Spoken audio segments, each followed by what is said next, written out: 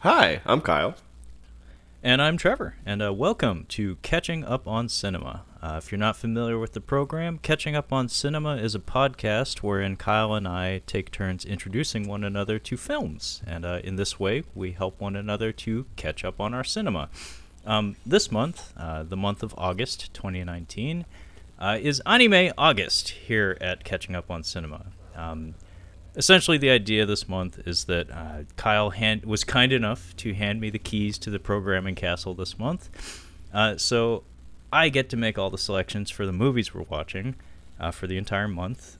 And by the title, you can obviously tell we're watching nothing but anime.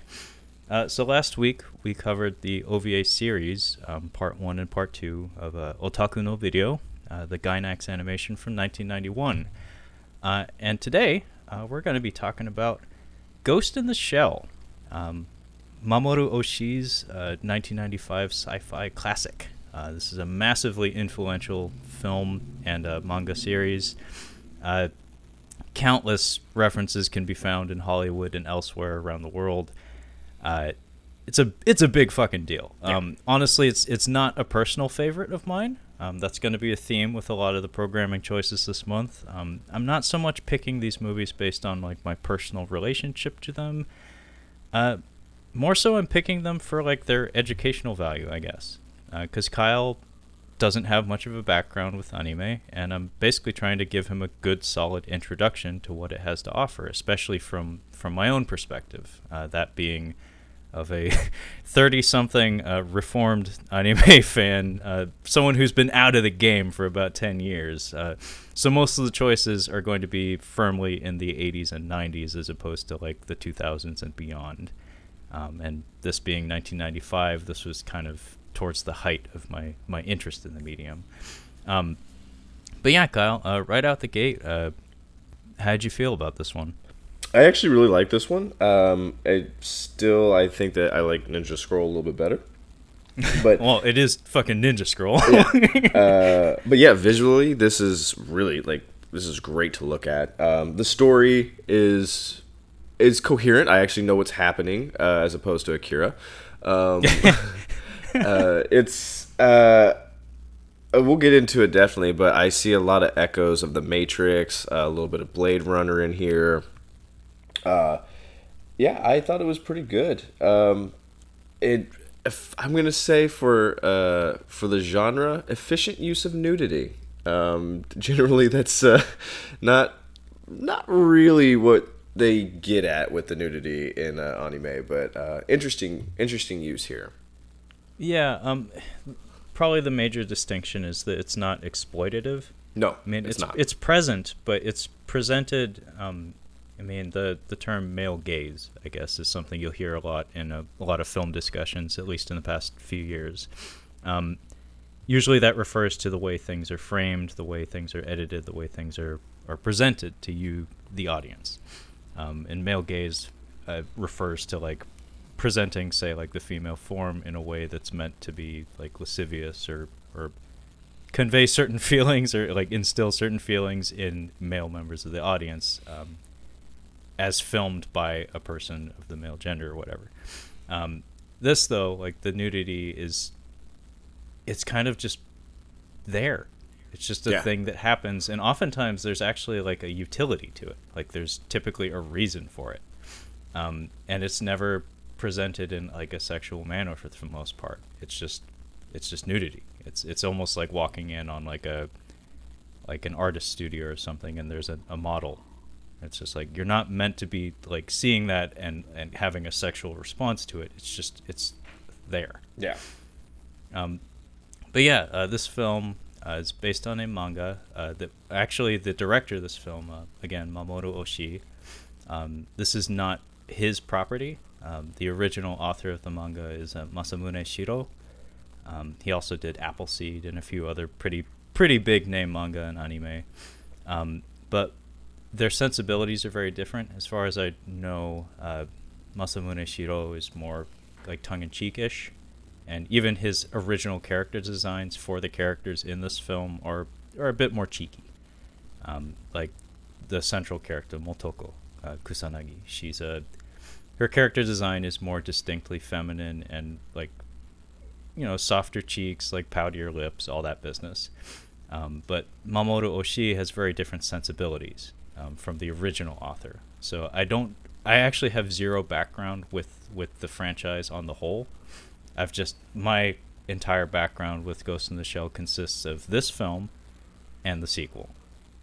So there are multiple TV series and a comic that go with this. So I don't know how true to the brand this film is, but I feel it stands on its own in a lot of ways. But Mamoru Oshii is a director that I've told you about a few different times. I probably didn't emphasize who he was or his significance, but for me, his style is unmistakable. He's sometimes criticized for being a animation director who probably shouldn't be working with animation, because I think you mentioned it off air that in a lot of ways this animation is shot, quote unquote, like a film. Yeah. Like you would do like on a physical set or in like actual space. Like Very the way much the so. camera's positioned, it's not super experimental with like where they place the camera. There's not a whole lot of intense camera movement.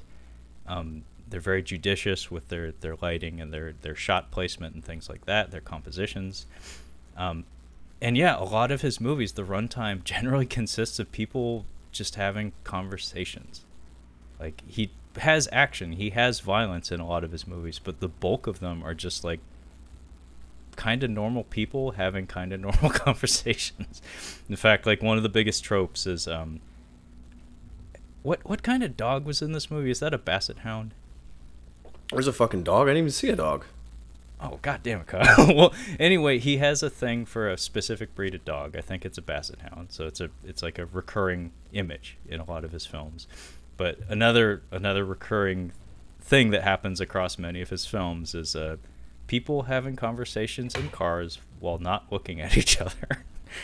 And that's not so much apparent in this movie. But point is, regardless of how much weight you put towards auteur theory, like how much stock you put into that concept, his films have a very distinct look and feel to them. It's entrancing. I don't know if his films are my favorite, but I do love the fact that I can put on any one of them and instantly know that he made it. And that seems to be a kind of a theme with a lot of the movies we cover. It seems to be something both you and I value in our film directors. But yeah, Kyle, did you have any other comments about the movie before we get into the plot? No, that'll come up as we kind of work through the plot. So overall, this is more or less a futuristic cop story, and they're trying to track down this evil hacker, more or less, by the name of Puppet Master. Puppet Master, yes, Puppet Master. But yeah, we get the opening shots are like some like just excellent cityscapes. I love like the negative space in here. I love the attention to detail. Yeah, we get our protagonist, Major. Is that her name? Yeah, Major. Motoko is her first name, but her rank is Major, and so if you want to call her that, I don't mind. Major Motoko. Yeah, I looked up online. I'm like, what's her name? I didn't catch her name, and they're like, Major Motoko. But I guess in the comics she goes by Major. Oh, see, again, I've never read the comic, so you might know some more of that than me. See, I was trying to be cool. I'm like, oh, he's not gonna know that I know her name, and he's gonna be, oh wow, how'd you know it was Major? I'm like, you don't even know, nerd. Damn it. Before we get into it though, Kyle, which version of this movie did you watch? So I actually, you had mentioned like, do I have a way to stream this? And I looked up. I'm like, oh yeah, easily I can stream this. So I rented. It said, okay, this is Ghost in the Shell 1995. So I clicked on it, and it's like 2.0. I'm like, okay, well that's the only one on here, and it's animated for sure. I'm like, that must be it. And it got started, and I'm like, oh, okay, this looks about right. But then we get the shot of Major, and I'm like, oh, no, that's digital. Like, that's not what is supposed to be happening right now. So I found it on Vudu, not on Amazon, but Vudu had it. I'm like, okay, I started watching it. I'm like, okay, this is the correct one. So I did watch the original, not the 2.0. Okay. Yeah, the reason why I bring it up is because the Blu-ray that I own for this movie has two different versions on the disc. One of which I have never actually watched because I can't stand the way it looks. um, so the movie we're talking about came out in 1995, and much like The Matrix, which would come out a few years later, the predominant color scheme is based in greens. And it has a wonderful look to it. It's largely hand-drawn animation. There are computer shots in there, but it's few and far between. There's one The technology. There's one particular instance we'll get to. I have a question about, but we'll get there. I think I know what you're talking about, but yeah, we'll get there for sure. But in 2008, this film was reissued. I don't know if it got a theatrical re-release. I want to say it did. But I think at the time, one of the Ghost in the Shell like anime television series, I think it was Standalone Complex, was in full swing, and so probably for like promotional synergy, they re-released the original film, but they doctored or like redid a lot of the animation digitally to give it a similar look and feel to the TV show that was airing in 2008, which is many years removed from 1995, including changing the predominant color palette to like a creamy goldish like rose gold kind of feel, and then plastering CGI over a lot of the glorious hand-drawn stuff.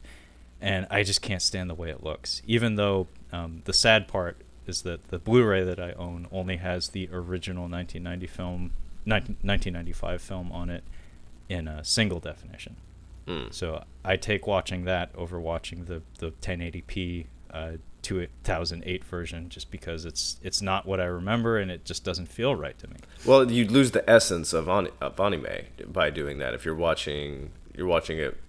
I want to say whitewashed, but that's a different Ghost in the Shell. Yeah, I figured that's not that's not what you wanted me to get out of it. Was the it didn't occur to me until I sat down to rewatch it myself that I was like, oh shit, is Kyle watching 2.0?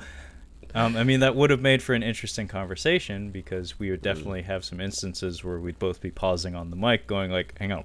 What happened? It's like Green. What? There's no green in this movie. What are you talking about? Right.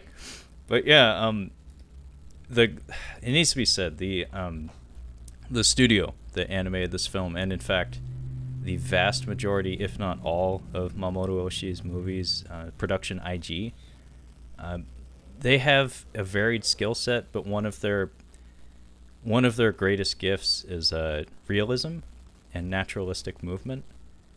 They have an amazing gift for rendering human beings that move like human beings. Like, sure, they can do flashy action scenes and stuff, but for the most part, they have a eye for detail that is truly exceptional, and their background paintings are top notch. Like top men. Like you can top men. You can watch Akira and you can really appreciate like knowing how much time went into making it, and appreciate the cityscapes and the backgrounds in it. But here, like, this is on another level. Like I mean, Japanese animation, that's actually like one of the things that they do best is background paintings. It's like one of the easiest things to overlook in terms of like craftsmanship. But it's almost akin to I mean, this is probably a Japanese thing, but it's akin to like the model makers for Godzilla movies. Yeah. Where it's one of the things that's easy, like the easiest thing to dismiss, to overlook. But the amount of love and effort that went into building all of those is just incredible. And it's the same with the background paintings. I think that one of the things that makes movies rewatchable, some movies are just good because of the narrative, like the story itself is good to watch. Like The Princess Bride is just a fun one to watch. But there's other movies that are rewatchable because of their use of negative space. I'm gonna keep hitting the nail on the head. 2001: A Space Odyssey. It's the perfect example. I'm like, you can rewatch that because it's like watching photography. Like it just, there's one scene where before they go into space, they're in a room. In a meeting, and there's just this one shot where you're just like, oh my gosh, like it's perfect. It's hard to describe, but yeah, just going back and watching those scenes are worth the rewatch. And I could definitely see myself actually going back and rewatching this just to kind of look at it again. Well, I mean, it helps that it's 83 minutes long, and that is very helpful. probably 7 to 8 minutes of it is just straight up montage, which it puts it in like maybe the Rocky IV league in terms of ratio of montage to actual storytelling in your film. But yeah, from an audio-visual standpoint, this film is truly amazing. Again, the story doesn't resonate with me as much as some others. I liked the story. But I think the story is more relevant today, maybe, than it was in 1995. Fair. Honest. I think that's fair. And we'll get to that. Yeah, we'll get to that. On that note, I guess we should get to it. Like you said, we do open with a cityscape and stuff. Some of the renderings are amazing here, but the actual opening is just a line of text that flashes very fast. Oh yeah, very quick. I wasn't even ready for it. I was just like, oh shit. Yeah, it was gone before I could write it down, so I just looked it up, and I'll read it back just so we can both have it as a frame of reference. But it says, in the near future, corporate networks reach out to the stars. Electrons and light flow throughout the universe. The advance of computerization, however, has not yet wiped out nations and ethnic groups, and that, I think, is a huge part of why this is more relevant today than it was back then. So yeah, that's what plays us into the movie. And yeah, we get, I think it's an aerial view of a cityscape. It's kind of a Batman opening. She's up on a tall building. It's very Dark Knight-ish. Yeah. And it goes without saying, like, just a casual observer would notice this, so this isn't like a revelation or anything. But the city design it's Hong Kong. Like, they say they're in Japan, I believe. Like, I believe the dialogue and the story take place in Japan, but the drawings, like the actual images that were being shown, it's fucking Hong Kong. Yeah. I'm sorry. I know that there's a rift between certain Asian countries. There's a little bit of a hierarchy, and sorry, Japan, but Hong Kong's pretty fucking incredible to look at. So it is. Just admit it. Just admit it. Just say, okay, fine, this is Hong Kong. This is a Japanese production, but this is Hong Kong. No, I mean, Mamoru Oshii was pretty open about saying oh yeah, we took camera crews to Hong Kong and took tons of reference photos because he decided a lot of it. It's funny, it wasn't so much the beauty of the place, it was more the cloistered nature of it. Because there are parts of Hong Kong that's so I live in a fairly small apartment by Seattle standards. No, you live in a pretty big apartment by Seattle standards.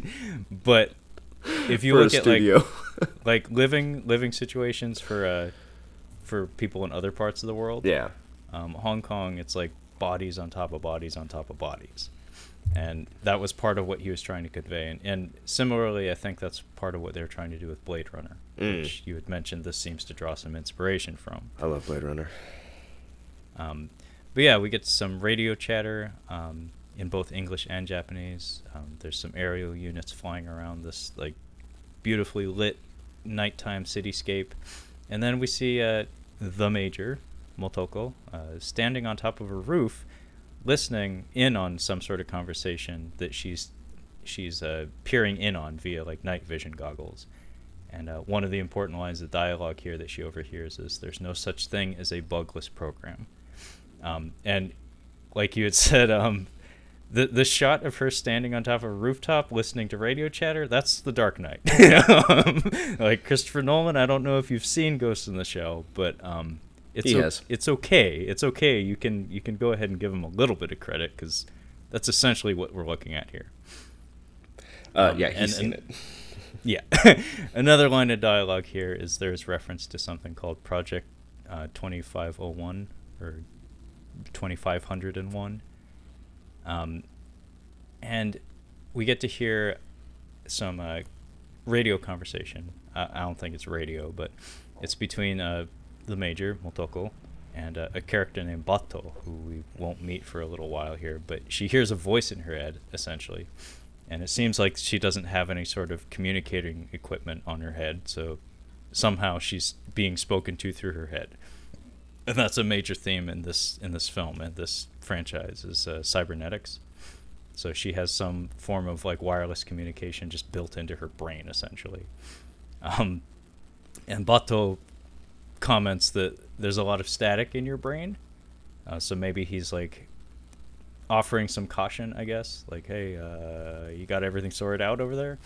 And she replies with the line, it's that time of the month, as she's like gearing up to head out into some sort of action situation. And then she very casually strips off her clothes. Oh, yeah, she drops trowel, and then I'm like, oh, okay. Is this kind of movie? All right. So I had a question for you. So there is a live-action Ghost in the Shell movie with Scarlett Johansson, and I was like, yeah, I'm assuming the anime people really hate it because it's live action and it probably doesn't like.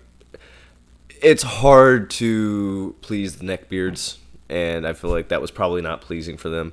But I saw her I'm like she just gets naked immediately on here. I'm like, so what's going on with that ScarJo Ghost in the Shell movie? How literal are we going with this thing? Are they kind of cleaning it up a bit? Is it rated R? What are we talking about here? I think from what I gleaned from the trailers, they did something similar with the structure of her body, where, as far as I understand, Motoko's body has no actual sexual organs to it. Like, it has a female form, but it doesn't have the same mechanics. Yeah. So when she says it's that time of the month, I don't think she actually does that. No, she doesn't. I don't think she does either. No, I don't think she has any of those functions, because she's essentially a robot, a cyborg. And in the case of the live action movie, I think they did that, and they did a situation where it's like there's like a CGI bodysuit or something, so there's no nipples or anything like that. It's just like a doll's body. I'm sorry, this might be an off-color joke, but if you want to drop another bomb on Japan, have ScarJo play an anatomically correct major in the Ghost in the Shell, like full frontal. Like, you will make your money.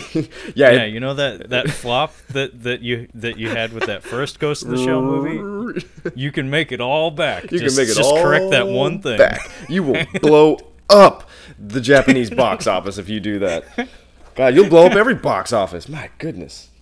Yeah. She could retire. If they paid her the right amount of money, she could retire off of doing Ghost. If she had just done Ghost in the Shell legit like that, yeah. No, she's like, I want $250 million and then I'm done acting because, yeah. It would have made all the money. She just like shoves the director and she's like, nah, we're doing it. We're doing this right. We're doing this right. I haven't checked in on her recently after her comments, but I'll have to check in after this. That Black Widow movie is still in full swing. I think. They're not going to not make that. No, of course not. But I don't know how far along they are in production or post production, but I know they had a teaser at Comic-Con, so it's getting there. Is it going to make money? Do you think? Yeah, I think it will. Yeah. I mean, for me, she's not a selling point. Nope. She never really has been. Or is Jeremy Renner, or I mean, not the person, the character. The characters aren't the selling point. Hawkeye. Yeah, you might as well make a Hawkeye movie. I'm like, oh my god, I'm asleep. I'm asleep. No, what they're doing is they're being very smart. Disney Plus is doing that thing where basically they're taking the B Squad, like the Anthony Mackies and the I don't even know the guy who plays Bucky, the Winter Soldier. Yeah, that guy. They're taking all those people and they're putting them in the equivalent of like Netflix shows, so streaming shows. Yeah. So instead of movies, they get the TV show. It's Sebastian Stan, by the way, is Bucky, and I could totally see them doing that with Hawkeye, yeah. But yeah, so Motoko is listening in on this conversation. There's some sort of shady deal going on, and we get to see Bato and another character, Togusa, who has a super awesome Asian mullet. They're in some sort of command car together, and they're the ones who are communicating with Motoko via remote. There's reference to two organizations, Section 9, which I believe Motoko and Bato and the crew, our main heroes, basically work for, and then Section 6, which is apparently like a similar branch of law enforcement, but they're in conflict with each other. So there's some sort of bureaucratic argument or something that's an ongoing problem between these two organizations. And then we get the iconic sequence where Motoko jumps backwards off the roof of the building with like a wire attached. Again, very Dark Knight-esque. Nolan, you got some splaining to do.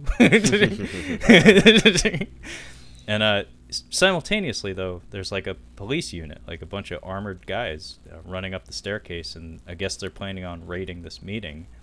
And man, there's a lot of gun porn in this movie. I'm not gonna lie. Okay, so real quick, gun porn. Blade Runner. This handgun, the revolver that one of these guys is using, is almost identical to the one that Harrison Ford uses in Blade Runner.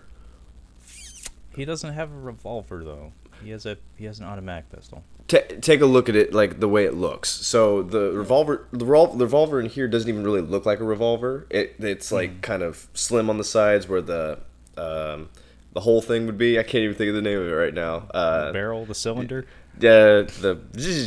You know what I'm talking about. Is it a revolving chamber? Yeah, the revolving chamber. You can't really see it on these guns, and it's very similar to the one in Blade Runner. If you take a look at an actual one of those replicas, there is a little bit of a revolver look to it. Yeah, I mean the Blade Runner blaster, quote unquote, has that chunky look to it. Mm-hmm. Like I love that the grip on that thing is like it's like as big as your face, basically. Yeah. It's like, I don't know how big Harrison Ford's hands are, but you need to have some mitts to grip that thing properly. But yeah, I see where you're coming from. But yeah, Mamoru Oshii has a thing about mechanical designs, and it's something that I actually really do value with his design work.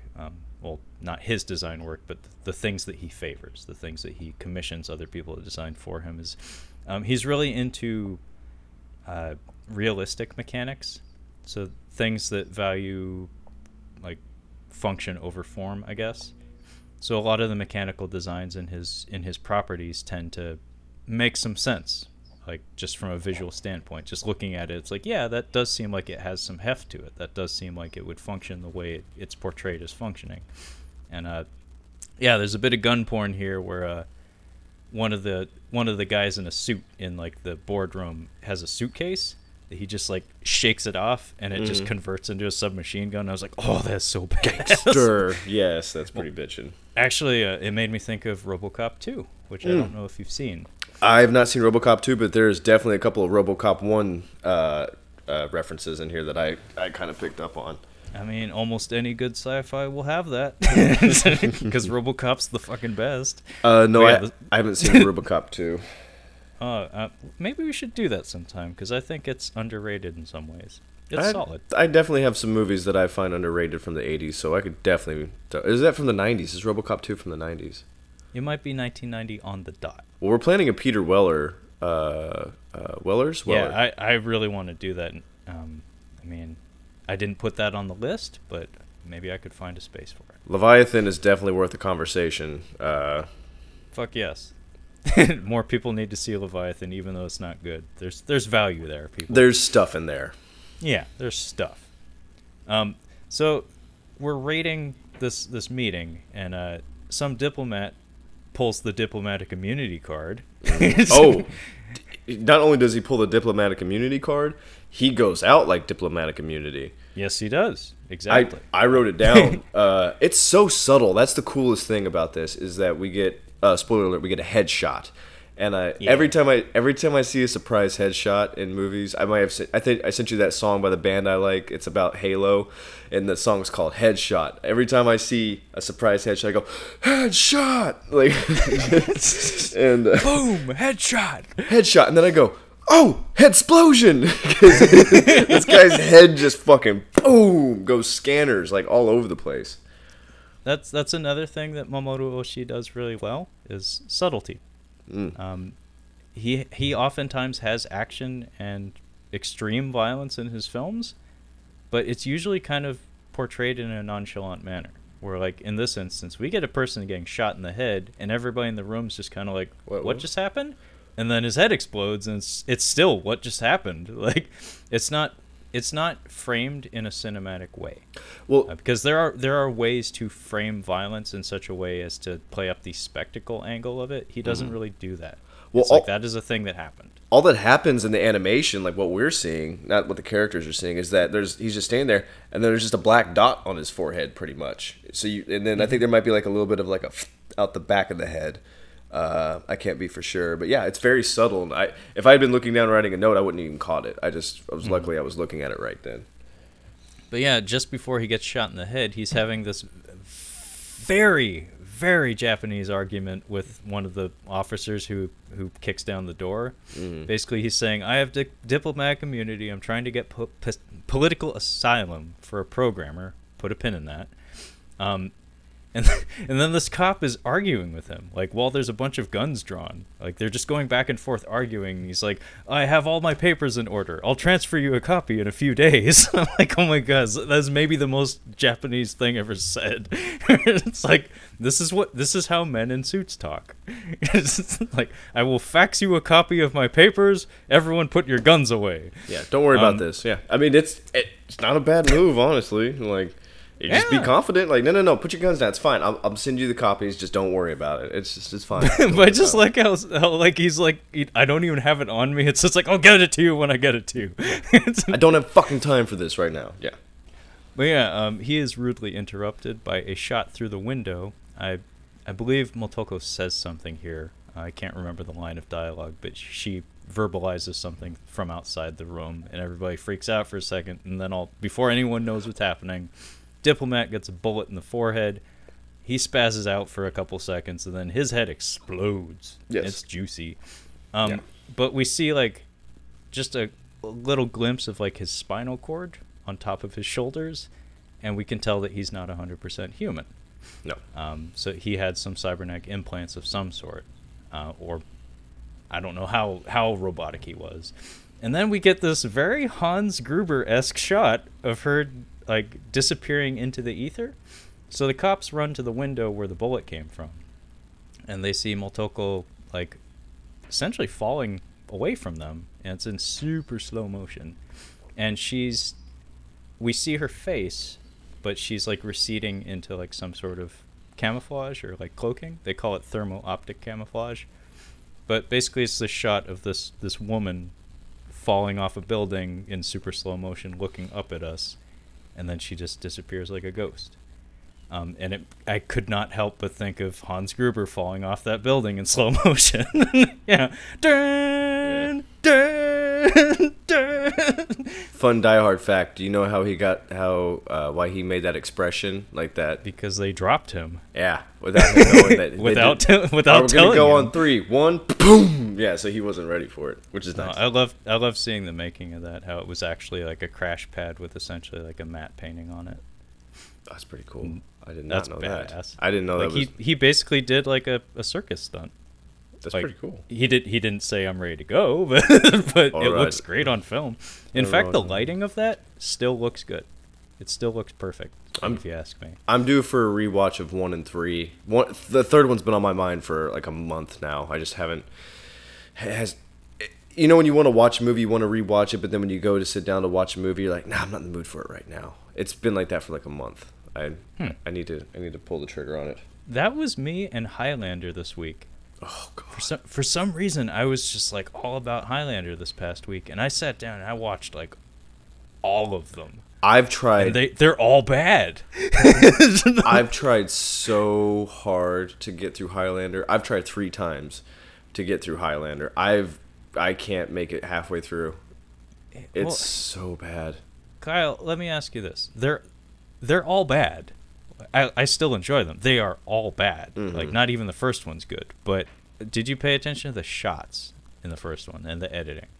Like I said, I got through almost half of it, and the jumping around, it was just making no sense. It was so corny. I just couldn't. Okay, because the only thing that makes the first one special, if you ask me, is the soundtrack, which is largely Freddie Mercury. And then the shots and the editing, because some of the transition work and some of the ambitious like crane shots they do in that are pretty striking. But the story and the acting, the script is wretched. Yeah. It's horrible. And Christopher Lambert, I don't know how the fuck he got cast for that. Like, how do you take a Frenchman and ask him to be Scottish, and then ask him, a blind man, to wield a sword in multiple films? Yeah, right? Like, how do you get that gig? Because I want some of that. Anyway. Yeah. Opening credits. This is one of my very favorite opening sequences in any film. Mamoru Oshii has 2 films. Patlabor 2 has one of my very favorite opening sequences in any film. I think I've sent it to you more than once. This one's right up there with it, though, because holy shit, this animation is gorgeous. The music. Oh, man. The music is done by a fellow by the name of Kenji Kawai, who is a fairly prolific Japanese composer. He's worked on many and many a great film. Almost all of Mamoru Oshii's films, as far as I know. And funny enough, he does a lot of Chinese movies. He did all the Ip Man films, which, if you've been following the show, we covered, actually, the first Ip Man film. Very, very strong composer. He loves him some synthesizer, though. It doesn't work all the time, but in this case, pitch perfect. The choir is unique. It's like Akira level, like, unique. But yeah, some of the imagery here, Kyle, like, fuck. It's fantastic. That was one of the notes. I'm like, the title sequence is great because we're going back and forth. I like this in movies, and I can see it in my head. I can't think of what I'm thinking of. I can't think of the movie, but where we're going back and forth between credits, but we're also moving, like, we're getting a little bit of backstory for the movie, like a little bit of the character. Like we're going back between credits, and then I think they have her, like, they're showing that she's is she technically a cyborg? Is she full cyborg? Yeah. Yes. But yeah, we're going back and forth between shots of the credits, and they're kind of moving the story along, saying that she's. How would you describe her? So, actually, funny enough, the name of this piece of music is, I think, just called "Making of a Cyborg," and that's exactly what we see. It's essentially like watching a cybernetic body. From like think Terminator style. Yeah. So we go from the mechanical skeleton to the human skin covering. So we keep cutting back and forth in this wonderful rhythm. And he does the exact same trick in Patlabor 2, where it's title card, a bit of montage of doing something industrial, title card, industrial footage. You know what I'm talking about. Yeah. Anyway, so we get to see the creation of her body, like in a factory, basically. Like I'm thinking of creating a cyborg. I'm thinking of Alien 3, I believe. I think Alien 3 starts with something along like. Yes, it does actually. Okay, that's what I'm thinking. We keep cutting to footage of the alien, the facehugger, crawling into the stasis tank. Yeah. And then it keeps cutting back to credits. Ooh, Good memory, Kyle. I didn't remember that until just now, but you're right. I might be watching David, that later. Damn. That movie, there's so much to say about that movie. Oh, we'll have plenty to talk about here in September. Spoiler alert. September. Do you remember? But yeah, this montage basically shows us the creation of, like, I don't know if it's a new body from Motoko, but as we learn throughout the movie, she is essentially like a full body replacement cyborg. So her essence is maybe the only thing that's actually her. Everything, like her entire physiology is mechanical. That's what I was kind of getting. I'm comparing it to Alice from Resident Evil, and I rewatched the last Resident Evil movie. It's still fun, dude. I don't know what it is about that movie, but I find it very watchable. I need an excuse to go through all of those. I think I missed one or two of them, but they're stupid fun. So they're so stupid. The beautiful thing about the Resident Evil, this last one, the final chapter, I think is what it is. Sure, I did see that one.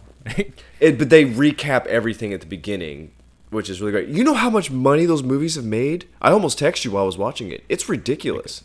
Like $1 billion. I'm like, why are there so many of these movies? And I looked at they make bank. They make money. It's crazy. I'm like, no wonder she's doing these. But Yeah, they recap everything at the beginning of that movie. But I think that essentially that's what Alice is that Mila Jovovich's character is this, like, prototype cyborg, but they have, like, a shit ton of them. And Yeah. it's her essence going into each one of these things. That's what I kind of got from this. Well, in Motoko's case, yes.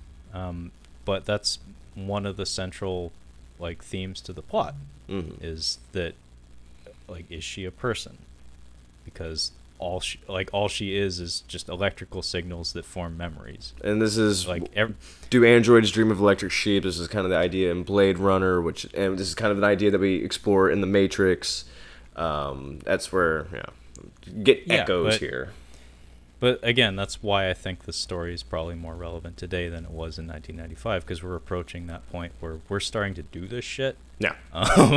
And yeah, it's We're a central part. We're not starting to do this stuff. You and I are just hearing about them doing this stuff. Somebody has got their own fucking Michael Fassbender from Alien Covenant somewhere that they're like, tell me, oh, if you created me, then who created you? Like, someone's got that android somewhere. Well, it's like, not to completely derail things, but the theme that I'm kind of pushing here is that of transhumanism. Yeah.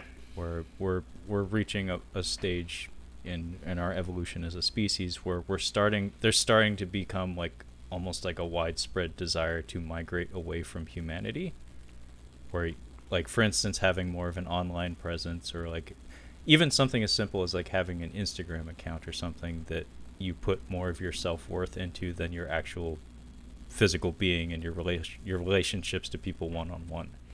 Something like that is the human body and your physical representation as important as that of how you present yourself. So you can choose to present yourself, like, these days, almost any way you want. Yeah. And in Motoko's case, like, I think that's part of why they use nudity and things like that in this the way they do, is to represent the fact that, is it even important that she's a woman? No. Because it really probably isn't. It makes no difference for the character in this movie. Like, Exactly. It does not matter. Yeah. Yeah. So keep that, as Kyle and I are talking Sorry. about that. Keep that thought in your mind, because it's a huge theme for the film. I'm just saying those same philosophical questions are echoed in previous movie Blade Runner, subsequent movie The Matrix, and it keeps coming up in movies now, sci-fi movies. I mean, to quote Castlevania Symphony of the Night, "What is a man? A miserable little pile of secrets." Thinking meat. Following our opening credit sequence, actually, it takes a few minutes to fully peter out. Motoko wakes up in her apartment, and it's pretty much entirely dark. And there's some really great subtle animation of when she first wakes up. Like, it looks so genuine. Like, the way she shakes off her, sleepiness. Like, she does a little thing where, like, she brushes a finger over one of her eyelids, and she opens her window, and we get this gorgeous shot from essentially her doorway, looking towards her bed and her window, and it's just like a shot, like, overlooking a cityscape, and the only light in her apartment is coming through the window, and it's just gorgeous composition. Yeah. And then she steps out of frame and, like, puts on a jacket and then walks past the camera, and I believe the music from the title sequence actually continues throughout the entirety of this, and it just kind of drones on for a good solid minute. It's one of those, like, almost like Hitchcockian things where it's like, what are we doing here? It's like, this is nice, but I don't know what we're doing here. And then I think she shuts the blinds, and the music just crashes to an end, and then end scene. It's brilliant, fucking brilliant. Yeah. Then, go ahead. What? I was gonna say, don't we cut to the garbage guys? Not quite. No. We get a little bit of a briefing. So a VTOL lands on the roof of Section 9 headquarters, and we get to meet Mr. Aramaki. He's the guy with the Dr. Wily hair. Yeah. Minus the mustache, but I guess push the mustache down to his chin. I think this character in the live-action version is played by Beat Takeshi. He's like a super powerful actor / director from Japan. from the trailers anyway. That's what I got. But Mr. Aramaki, in my notes, I was largely referring to as the boss, because he's basically the chief. And we get the first instance of a situation. This is another staple of Mamoru Oshii's writing style, where we're having a conversation in an elevator, and it's between a gentleman, I think his last name is Nakamura, from Section 6, again, the rival organization to Section 9, talking to Mr. Aramaki. And the way they're talking, like I said, this is kind of a staple of Mamoru Oshii's writing, where they're just throwing jargon and stuff at you that there's no it's all exposition, but without going into the details of like what they're actually talking about. So he's not pandering to his audience. He's basically just assuming that you'll figure it out. So at this stage in the film, like both you and I are probably like, okay, that's a lot of buzzwords. I'm trying to make sure to file them away because I'm sure they'll be important later. But for now, I don't have a fucking clue what we're talking about. But the main thing here is that there's a colonel named Malice, and Section 6 wants to deport him. And by the way, they also send their thanks to Section 9 for assassinating that diplomat for them. Again, stuff is moving. I'm not entirely sure why or what's important and what's not, but it's interesting. And then we get to meet the foreign minister's interpreter. Well, not necessarily meet, because her brain was hacked off screen. And she's just like on an operating table here. And this is where we get introduced to the plot of the film, that of the puppet master. And do you have anything you want to say about this scene, Kyle? No, at this point, sometimes with when I'm watching something new, if I'm not entirely sure what's happening yet, I'm not really. It doesn't really sink in. So at this point in the movie, I'm like, okay, I'm not really sure what's happening just yet. It'll make a little more sense once it gets going. So I'm a little hazy through this area. I don't have good notes right here. The main thing to take away from this scene is that there's a young woman laying on a gurney essentially, and she has strings of wires coming out of the top of her skull, hooked up to a computer. And as it so happens, her brain was hacked by someone. So we're establishing the rules of this universe that people have computer brains and they can be hacked. At this point, the Matrix is playing in my head and it was bothering me. That's why I wasn't paying attention through here, because I was like, man, this really feels like like the Matrix. I'm like, even Major reminds me of Carrie-Anne Moss a little bit. Do you want to talk about that now? Like yeah, the Wachowskis and this movie? I found it distracting. I found it a little distracting while I just started watching this, and then I kept like making notes. I'm like, it's a little more Blade Runner as it goes along. But this movie, if you've seen The Matrix, will feel very familiar. There's a few things in here that I think the Wachowskis, I don't think they were trying to. I don't think there's enough for plagiarism, or I don't think there's any kind of court case you can make out of this. But there are definitely themes as far as like the philosophy of what is real, what is human. I think that kind of parallels in The Matrix in this, but also the world that they build up with the cyborg data jacks. Yeah, the data stuff, like that just that visual kind of got me, and I'm like, oh, well, that looks like what they did with The Matrix. I'm like, are they trying to? Was that what the Wachowskis were trying to get at? Like, were these even real people? I don't know. I was kind of lost in thought during this part, so I was a little confused. But the Wachowskis apparently showed. Is it the producer for the movie? Yeah. Joel Silver. Yeah, I guess they got a lot of inspiration from Akira Ninja Scroll, and apparently they wanted to do like not a live action version of this movie, but this was kind of the influence for The Matrix, quote unquote. I'm not entirely sure how accurate that is, but you can see it at least. Well, I think the quote you sent me from the trivia there was they asked Joel Silver to watch the film, and they said, we want to do this, but live action. Yeah.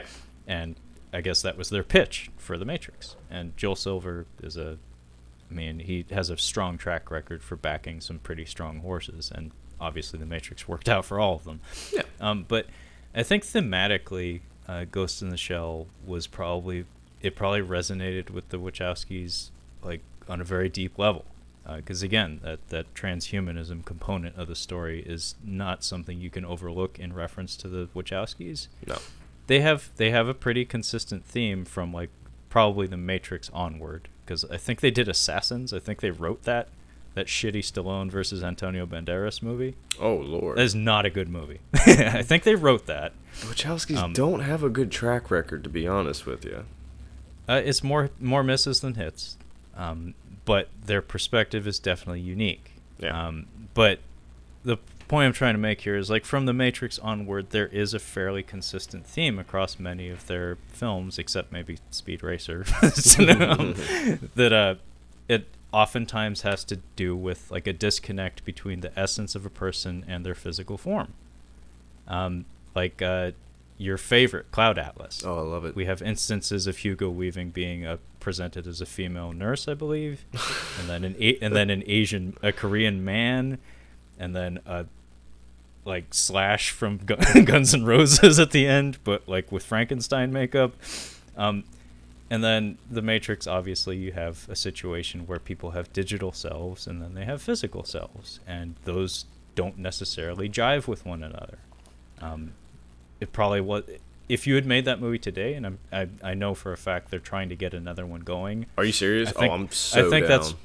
I think that's what you're going to see is like a Ready Player One style presentation where the Matrix version of our lead characters are probably going to be radically different from their physical self, because that's, I think, more genuine to what the actual online experience is like. Most people, if given the option to create an avatar for themselves, won't put themselves in the virtual environment or wherever. They'll go with what truly appeals to them or what they feel best represents them.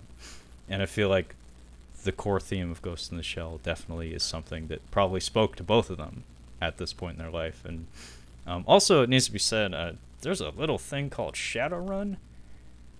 It's like D&D, but cyberpunk future. And by the way, it takes place in the Pacific Northwest. And as far as I know, it came out in like the late 80s. So I would not be surprised if like the data jacking element of that probably could have inspired Masamune Shirow in writing the Ghost in the Shell manga and the Wachowskis, because I'm pretty sure they were familiar with Shadowrun. I would. My brother was familiar with Shadowrun, so like he wasn't super into the nerdy tabletop culture, but he touched it. He touched it. Yeah, he touched the darkness. But yeah, this scene with the foreign minister's interpreter, basically what we the audience learn here is that people have computer brains and they can be hacked. And there's a character by the name of the Puppet Master who's apparently super fucking good at it. So as we're trying to pursue this Puppet Master, Motoko is assigned to rendezvous with our buddies Bato and Kai. Kai, who I more commonly think of as Togusa. But basically the two guys who were in the command car in the first mission we saw them all on. So it's just, like, Section 9 suspects that Puppet Master is American. He's a cyber terrorist, and this is his first time operating in this country, which I think we mentioned is supposed to be Japan. But the visual aesthetic of it is most certainly Hong Kong. Yeah. And apparently they're using some sort of outdated computer. And then we get a scene where Motoko is riding around in the back of a van, gearing up. So she's like putting on body armor and like assembling a gun, and we get some more gun porn here.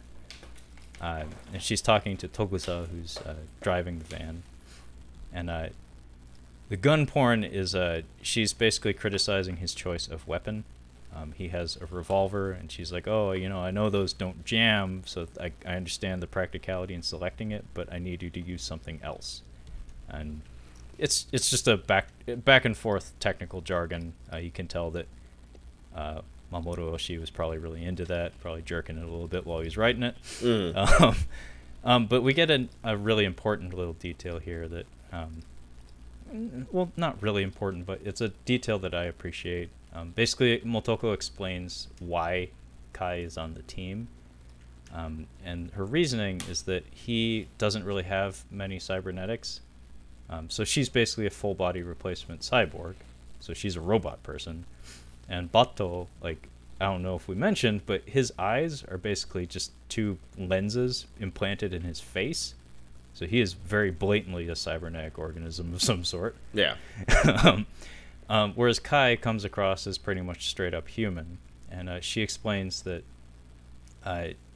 she wants him on the group because his perspective and his reactions will be different from her and Bato. Where it's like his reactions may be inferior, but they'll be unique to her and Bato. So basically she's saying me and Bato like have these mechanically enhanced reflexes and cognitive functions that you don't have, and therefore your perspective will be different in some fashion, and it might be valuable to us. So she's Teamwork. looking for variety. Yeah, teamwork. Because if you have all the components working in the same fashion, you're just going to get a singular result, as opposed to having some variation among them, where it's like, okay, we can change it up on the fly. But now we get to the garbage men. Oh yeah, they're what is it? So I have my notes are brain plugs, van ride, garbage truck, and I have garbage truck as a question mark. I'm like, is that a garbage truck? And it's these two fellows just riffing back and forth. I don't know what their significance is really, but what did they end up picking up something that they're not supposed to? Is that what I understand? The back and forth that happens between these two people is that the one guy who's driving, he's stopping at a bunch of payphones and doing some sort of transaction at these payphones. And by the way, the mechanical design of these phone cards, like, I don't know who designed that. It's such a small detail, but it's damn sexy.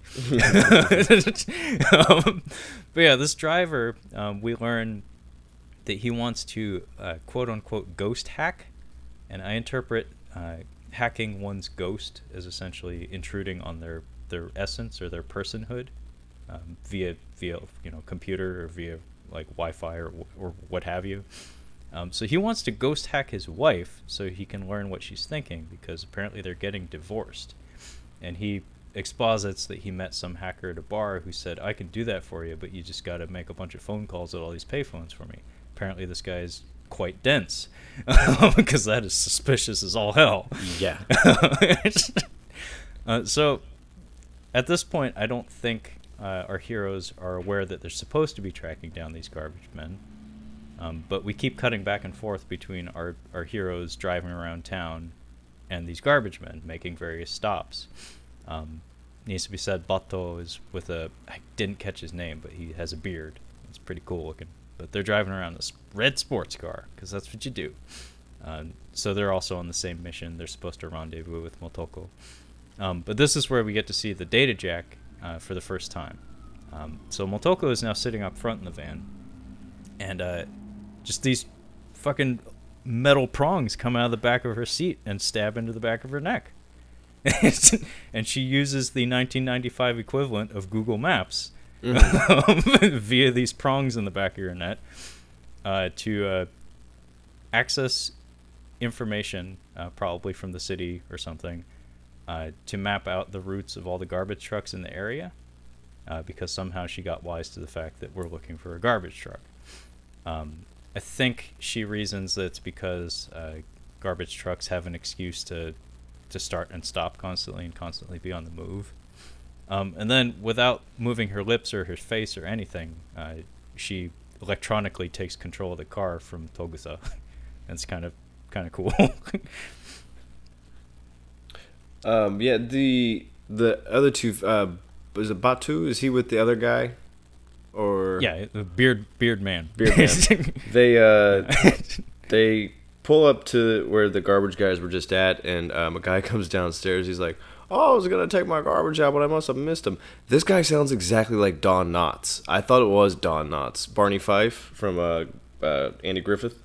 I'm like, oh my gosh, that is not what he's supposed to sound like. I don't think that's what they intended.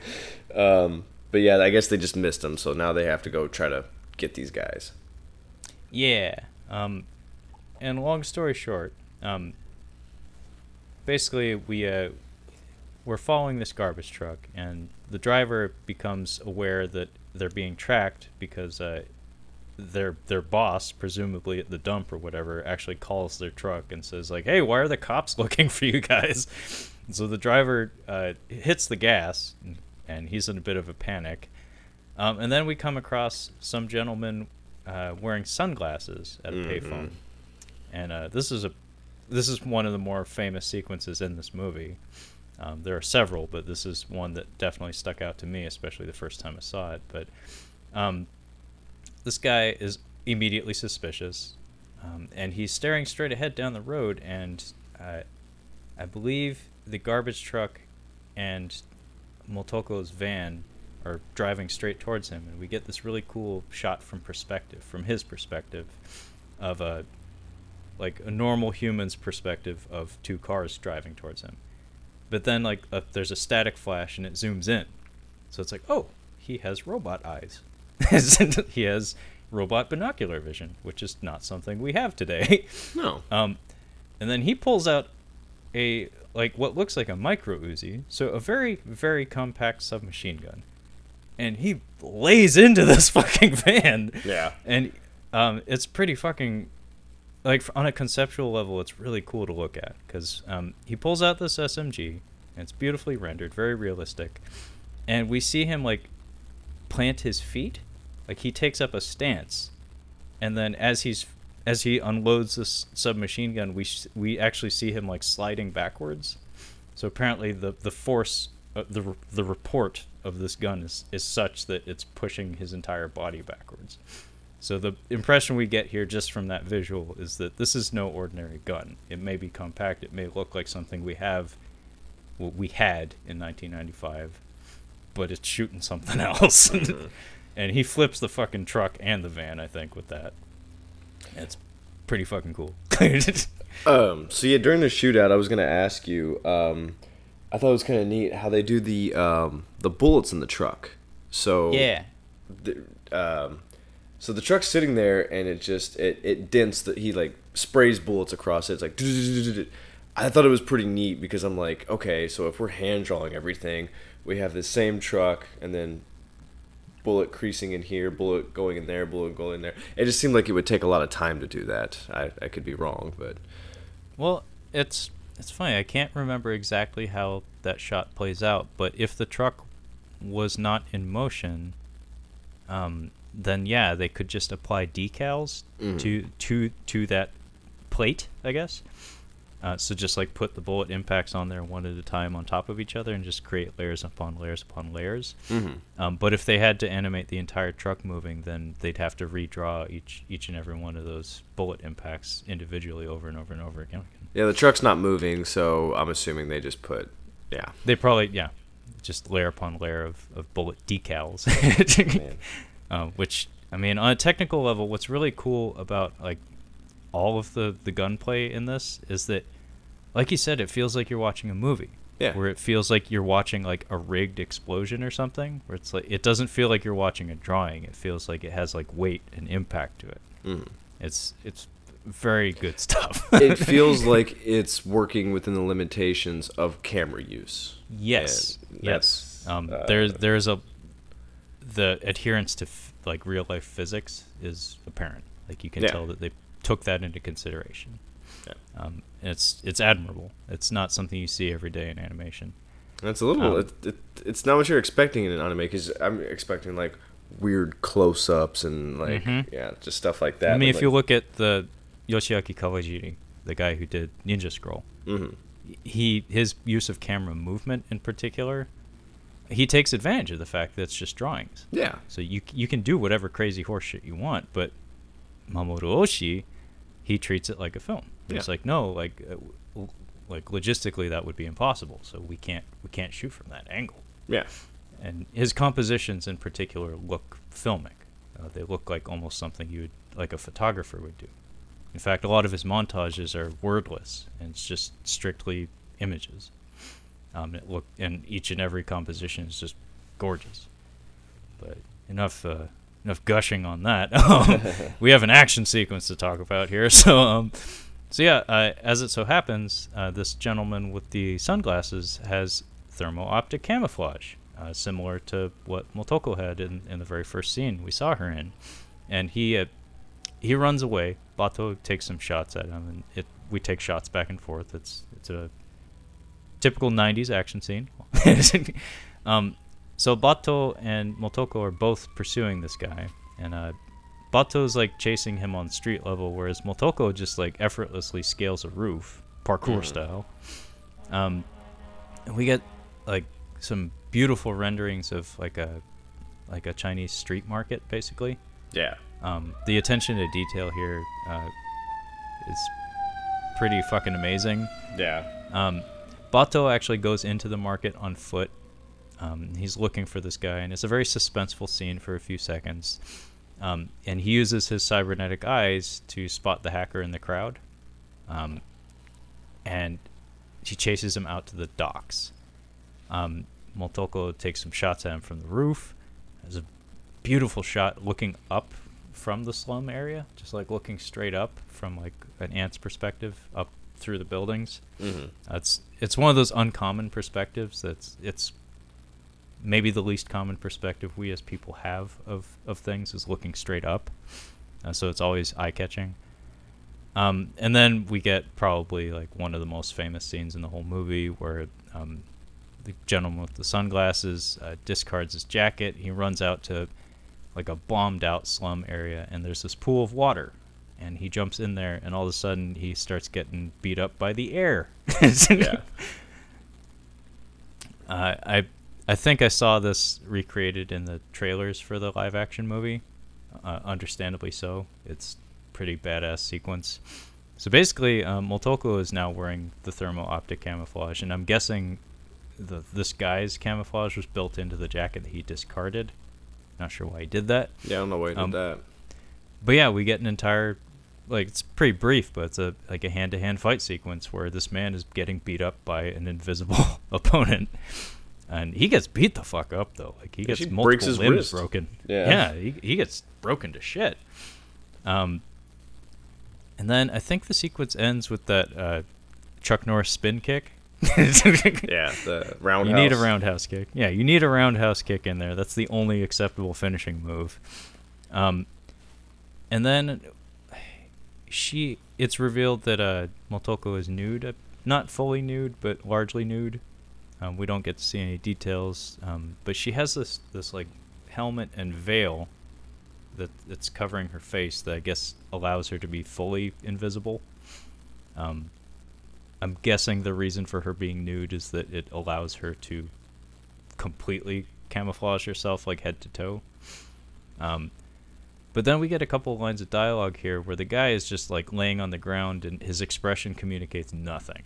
Like he's just blank. And the phrase is thrown out there, he's a puppet without a ghost. And it's implied that this guy was being used, like manipulated in some fashion. Like his mind and his body were being used by someone else independent of himself. And so he doesn't seem to have any idea what's going on. Yeah, it kind of, this is where it kind of felt like Blade Runner, because he's like, oh, you think I'm going to talk, he's the guy on the ground, like, you think I'm going to talk to the cops? I'm not going to say nothing. And Batu's like, talk, like, do you even know who you are? Like, do you have any memories whatsoever? And it's kind of a thing in Blade Runner, they're like, these androids think that they're real, and they're like, oh, so you think you're real, huh? Like, why don't you tell me about your mother? Why don't you tell me the first thing you ever remember? I was starting to see a little bit of a parallel there. So yeah, who was this guy taken over by? Was he taken over by the Puppet Master? I think it's supposed to be the Puppet Master. See, I thought he was kind of rogue. That's the impression that I got watching it. I'm like, oh, so this is playing into what they're looking for, but I thought maybe this guy was just rogue on his own. It'd be like the opening of a James Bond movie. Where it's like, it may or may not factor into what happens later. Yeah. Well, I mean, I guess in anime you don't really have that luxury. Like, we have to draw everything. An 83-minute long. Yeah, it's like we don't really have that luxury. And James Bond movies, like, yeah, we got all kinds of time. Yeah, they do tend to run pretty long, at least the newer generation ones. Ugh. But yeah, then we cut to a raid. So Mr. Aramaki, the boss, he's like camped out in like a patch of forest, and he's surrounded by a bunch of cops. And the guy leading the raid, I couldn't help but like think like, holy shit, he's got like the full on Don Johnson garb going, like his outfit. Like I was like, that's the guy leading the raid. Cool. And then we get another staple of Mamoru Oshii's directing style, where we get a sequence where what's happening visually doesn't match what's happening on the audio level. So basically, we're looking at like observational footage before a raid of someone stepping off of a helicopter and meeting with, I believe this is the Colonel Malice, who was spoken about towards the beginning of the film. But basically, it's like perspective footage, complete with time codes at the bottom of the screen, so it looks like security cam footage. While Bato is talking about something completely independent of this. So what your eyes or what your visual information is taking in is completely independent of what your ears are taking in. So you have to really pay attention. But yeah, Bato exposits that the guy that they apprehended, his nickname is Corgi, and they're in the middle of interrogating both him and the garbage man. And the scene ends with the boss ordering the go on the raid.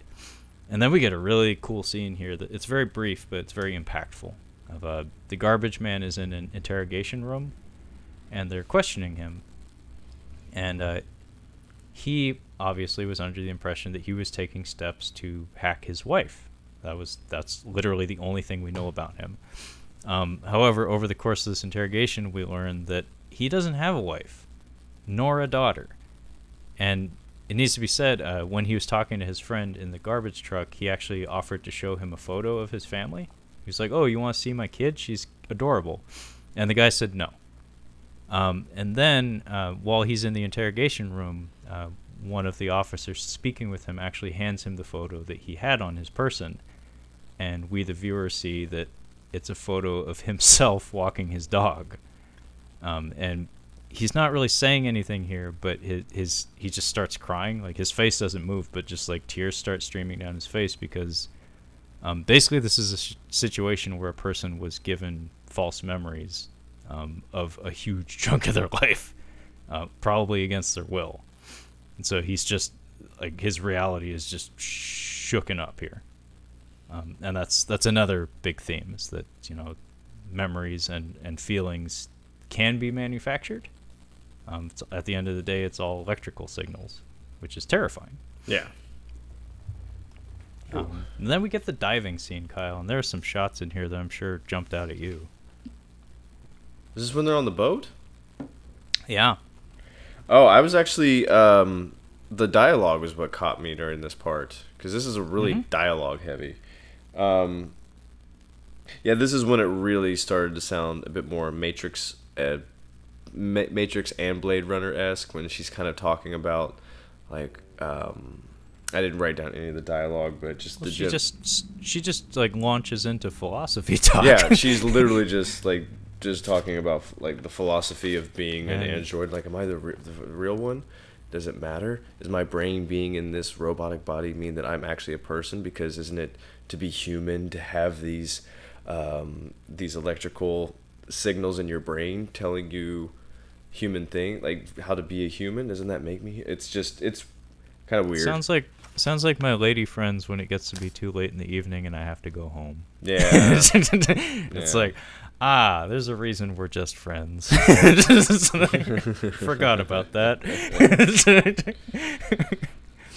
But yeah, this scene, there's a couple of shots in here that are just absolutely gorgeous, where Motoko is diving and she has like an air tank on her back that also doubles as like thrusters and then a mask. And we're launched into the scene by her just like sinking to like 50 feet below the surface of the water, and then using the thrusters to push herself back up. And when she breaches the surface, we get a shot from her perspective of her body, like her limp form, and then she can see her own reflection from the surface of the water, like refracting, and she merges with herself. Put a pin in that. And then she comes up to the surface of the water, and again we get another beautiful perspective shot of some like water droplets on her mask, but the way the light is bouncing off the water droplets inside there, and we can see the sky reflected on her mask, which is bathed in orange, by the way. Pollution. It's just beautiful. But yeah, Bato is on the boat, and at this point he does actually mention that, hey, it's kind of curious that your hobby is diving, being as you have a cybernetic body that is made of heavy metals and will sink. Mm-hmm. He's like, if your floating apparatus fails, that's it, you're done. And it's funny because without replying, she just starts taking off her clothes again, and he turns away, and he's like, "Fuck!" He's just like, "I'm not about to get in an argument with a nude woman. That's just rude." She on gets her boat, no less. She gets naked about as many times as Melisandre does in Game of Thrones. I know you're not familiar, but the Red Woman, she gets naked all the time. You could probably find just a montage of all the time she gets naked in that show. Does she have like Ava Green numbers or something? No, literally like almost every time her character's on screen, she gets naked, and she's a recurring character. Yeah, it's kind of her thing. They explain it a little bit more why she does that every time, but yeah. Maybe she has a skin condition. She chafes easily or something, or like she gets rashes. I can't tell you. These clothes. Like, these clothes are really bothering me. No. I'm just so hot all the time. Again, we're not shooting a porno. Put your clothes back on. There's no reason to be naked. Do we get the song with all the cityscapes here? Because I had some questions here. Yeah. I mean, I just wanted to touch for a second about the stuff that Motoko was talking about, but I mean, there's not much more to say than what you already did. But basically, it's Motoko is pondering like what it means to be human, and she laments the fact that actually this was one of the biggest details I caught this time around when I watched it, was that she laments the fact that by nature the fact that she and Bato's bodies are cybernetic and in fact rented to them, they're kind of stuck in their roles, because as officers of Section 9, they need to have their bodies equipped in a certain fashion in order to do their jobs properly, right? It's equivalent to like going to college and like getting a certain degree or getting certain certifications, but like body modifications. So you can't possibly afford that, so you get these modifications, and then technically your actual physical body is owned by the organization that you work for. So if you want to resign, you need to return it. So then what? Yeah. Which I thought was really fascinating, because I could totally see that happening in the future, where she even talks about the nature of memory and the fact that certain memories that she and Bato have, for instance, could be very useful to investigations, or could be good for record keeping or something. Are they going to repossess those too? And if you factor that in, it becomes an argument of like, how human am I, or am I just like a tool or a computer? But yeah, during the course of their conversation, which you can tell Bato is not terribly enthused about having, a voice speaks to both of them directly into their heads, and the quote is, "For now, we see through a glass darkly," and it's my understanding that this was the puppet master basically speaking to both of them somehow via remote. But yeah, then we get the montage, which you said you wanted to talk about. Yeah, well, the song kicks in, and I had to have the subtitles on, 'cause it was hard to hear on my TV. The subtitles is like women singing in foreign language. I like how how we're just base we're getting here. Like, yeah, just keep it simple. Yeah, the cityscape. So I like this little montage. It's nice. I wasn't really expecting it. It kind of like, I'm like, oh, okay, so this is kind of like what you'd see in a movie. Yeah. But she keeps, I was confused because she keeps seeing herself in other places and like in these windows as she's like driving through. Yeah.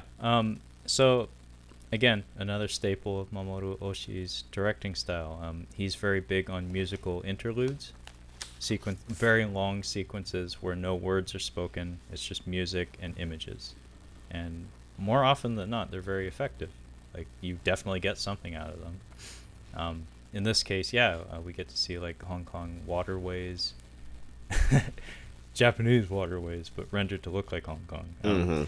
And yeah, she keeps seeing herself around town, and I think she's like she's on a ferry, and then she sees herself in an office building looking down at herself. And I kind of interpret this to be, again, part of that theme of like, is she just a vessel or is she an actual distinct being? Because her physical form, like seeing her physical form elsewhere, she's a manufactured product. There is actually a fairly high likelihood that she would see herself like as like another cyborg or something. Like she could pass someone who looks exactly like her on the street. In fact, I mean, you see that sometimes with like plastic surgery and stuff, where like certain surgeons have a signature style, and if you went to the same guy, there's a good chance you'll end up looking like someone who came from the same doctor or something. Wasn't that what happens in 2049? Later on in 2049, like maybe it's not 2049, but he's got that girlfriend, but it's like he's got the girlfriend and she's like super special. She's like not even a cyborg. She's like a computer program. She's a hologram. And then like he kind of walks by and he sees that giant hologram of her. Like he sees like, no, everybody gets these. Like you're not special. Like it's not special for you. Like lots of people have these. Well, I mean, maybe there's misremembering. No, you're right. And he's continually purchasing upgrades to make her more complete as a consciousness, I guess. I mean, she never becomes a consciousness as far as I understand, but like she becomes closer and closer and closer to it. And then they have that wonky scene where she projects herself onto the other gal who's now going to be in that Terminator movie, who has the best agent in Hollywood, by the way. That gal, I don't know her name, but holy shit, she gets some roles, man. Oh, I know who you're talking about. Yeah. Yeah, she plays the hooker. The hooker. 24/9. Yeah. It's a very prestigious role. I don't know. She's going to be in the new Terminator movie. I don't think her agent's that great. But she was in, like, The Martian before Blade Runner 2049, so, like, she's getting big roles. Somebody has confidence in her. There's a lot of people in The Martian, but you know what's weird is there's, like, a lot of noteworthy, like, Donald Glover, Jeff Daniels, somebody else pops up. Is Jessica Chastain, or is it Bryce Dallas Howard? Or is it neither one of them? I think it's Chastain. It's Chastain because she's also in Interstellar. But most of that movie is just Matt Damon, and you forget that like Kristen Wiig is in there. Like no, it has a gigantic cast. But yeah, I really like Jeff Daniels in that movie. I just like Jeff Daniels, to be honest. I always have. It's so weird. I saw fucking Fly Away Home in the theater. I was Anna Paquin. So I was like, Anna Paquin popped into my head the other day because I think I was listening to a podcast about X-Men or something, and she came up, but she had a moment where she would just pop up in the weirdest places. Like she's in She's All That. Like she's like the sister. Yeah. She's the older sister. Yeah. And she pops up in Almost Famous as just one of like with we can never remember her name. Bad Lieutenant. Vicky Valancourt. Like. She's in the group of the Band-Aid. She's one of the Band-Aids. I'm like, that's fucking Anna Paquin. She's just there. Like, maybe because she was she was a real big. She won an Oscar when she was like 8 or 9. Like she was really young. She best supporting. Very young, probably like 11 or something. Maybe that's why. It's because she was a big deal, like straight out the gate, and then she just like pops up as these tertiary characters, and I'm like, oh shit, Anna Paquin's there. Huh. It was just weird. I wasn't aware of that, and the only one I knew for sure was She's All That. Yeah, she pops up in Almost Famous. Sorry, derailed us there. Oh, well, it's no big deal. We're just talking about a musical interlude. Yeah, right. But yeah, that's how I interpret that. Sorry. That she's seeing herself around town because she's questioning her individuality, basically. It was hard for me to pay attention to the story because I was trying to take. I feel like I should have watched this movie twice, you know. Because I'm more or less paying attention to the animation, and I'm paying attention to the backgrounds and stuff like that. Well, That I was kind of losing the story a little bit, but that happens. This director, Kyle, I can't emphasize enough. I love his style, but almost every story of his I've ever been exposed to, I don't think I've ever fully understood. well, Because it's so much of the beauty of his work is look and feel. mm-hmm. And there's very dialogue heavy, but it's always delivered in that way where it's like, we're not going to stop to actually tell it to you. We're not going to stop to explain it to you. If you figure it out along the way, great. But these characters are living their own lives, and it's up to you to keep pace. Mm-hmm. And So if you like this, I would definitely recommend watching some of his other stuff, because he really is a unique voice in animation or live action. And you know that I like visually enticing movies, and I'll often ignore narrative just to focus on the visuals. I didn't mean to on this; it just kind of happened that way. One of the first anime I was ever talking to you about was Patlabor. It's a series of like TV shows and movies that it's like the brainchild of Mamoru Oshii. There's a trilogy of movies that I really wanted you to watch, like when we first started talking about movies and stuff, because to me it just seemed like a perfect fit. The reason why I haven't had you watch them though is because it's a trilogy, and it's a lot. Whereas Ghost in the Shell or something, it's an 83-minute movie. I think you can stomach it. It's not a huge investment up front. No. But the Patlabor movies, I think, are my favorite of anything of his I've seen. But yeah, this montage, if you want to take like a 5-minute break to just see some beautiful images and hear some really trippy music, maybe look it up on the YouTube, because it's gorgeous. And then we cut to a blonde woman on the freeway, and she's naked. I thought this was a real T-1000 moment, because she's blonde and she just like kind of pops up, and there's a truck coming basically, and I'm like, oh shit! I'm like, oh no, T-1000. And then I think I didn't realize that the truck driver hit her, because we almost immediately get to the scene where she's kind of mangled, and she's I guess in the police station, more or less, the police station laboratory. This isn't the first time this happens in this movie, where something very important happens off screen, and I don't know. It's a directorial choice. I don't know how I feel about it, but it's effective. I guess it's economical, to be honest. This is where live action trumps the where he's using live action to tell the story through animation, where this would be very impactful in a real movie, I'm not in a real movie, sorry, live action movie, where if you were to have the same scene, Daryl Hannah pops up disheveled, pale, naked, and then you just see her, you just see lights on her, and then you just see her right in front of a truck. You can put together that she got hit, and then if you just cut to and then you go quietly to the slab where she's laying, you can put it together pretty quick. Her mangled robot body, oh, she got hit by the car, and now they're kind of trying to figure out where she came from. It doesn't really make sense here, because that jump cut isn't as effective here, is all. I got you. But yeah, Section 9 recovered this blonde body. It's a cyborg body, by the way. And holy shit! In case you didn't know. Yeah. When they put a current through it, when they try to activate it, oof. The animation here is spectacular, but it's also unnerving, because this is a view that we get of the human body that is very few people have actually seen what this looks like. I'm gonna say that live action's Return of the Living Dead. Do you remember? You know what scene I'm talking about in Return of the Living Dead? Yes. It reminds me a little bit of that effect, where it's like, oh, whoa, that's a little unnerving there. But yeah, we were talking about jiggling and how physics. This is physics. This is a very classy, this is one of the classiest uses of nudity ever. Is that she's naked. What's left of her? Both of her arms are missing, and they reactivate her, and she twitches and almost like it's not even like a seizure. I don't even know how to describe it. Well, it's an example of what happens when you put a current through like something that's dead, basically. Yeah. Like this is why I say this is unnerving, because the human body, when it's conscious, when it's alive, it fights against gravity, basically.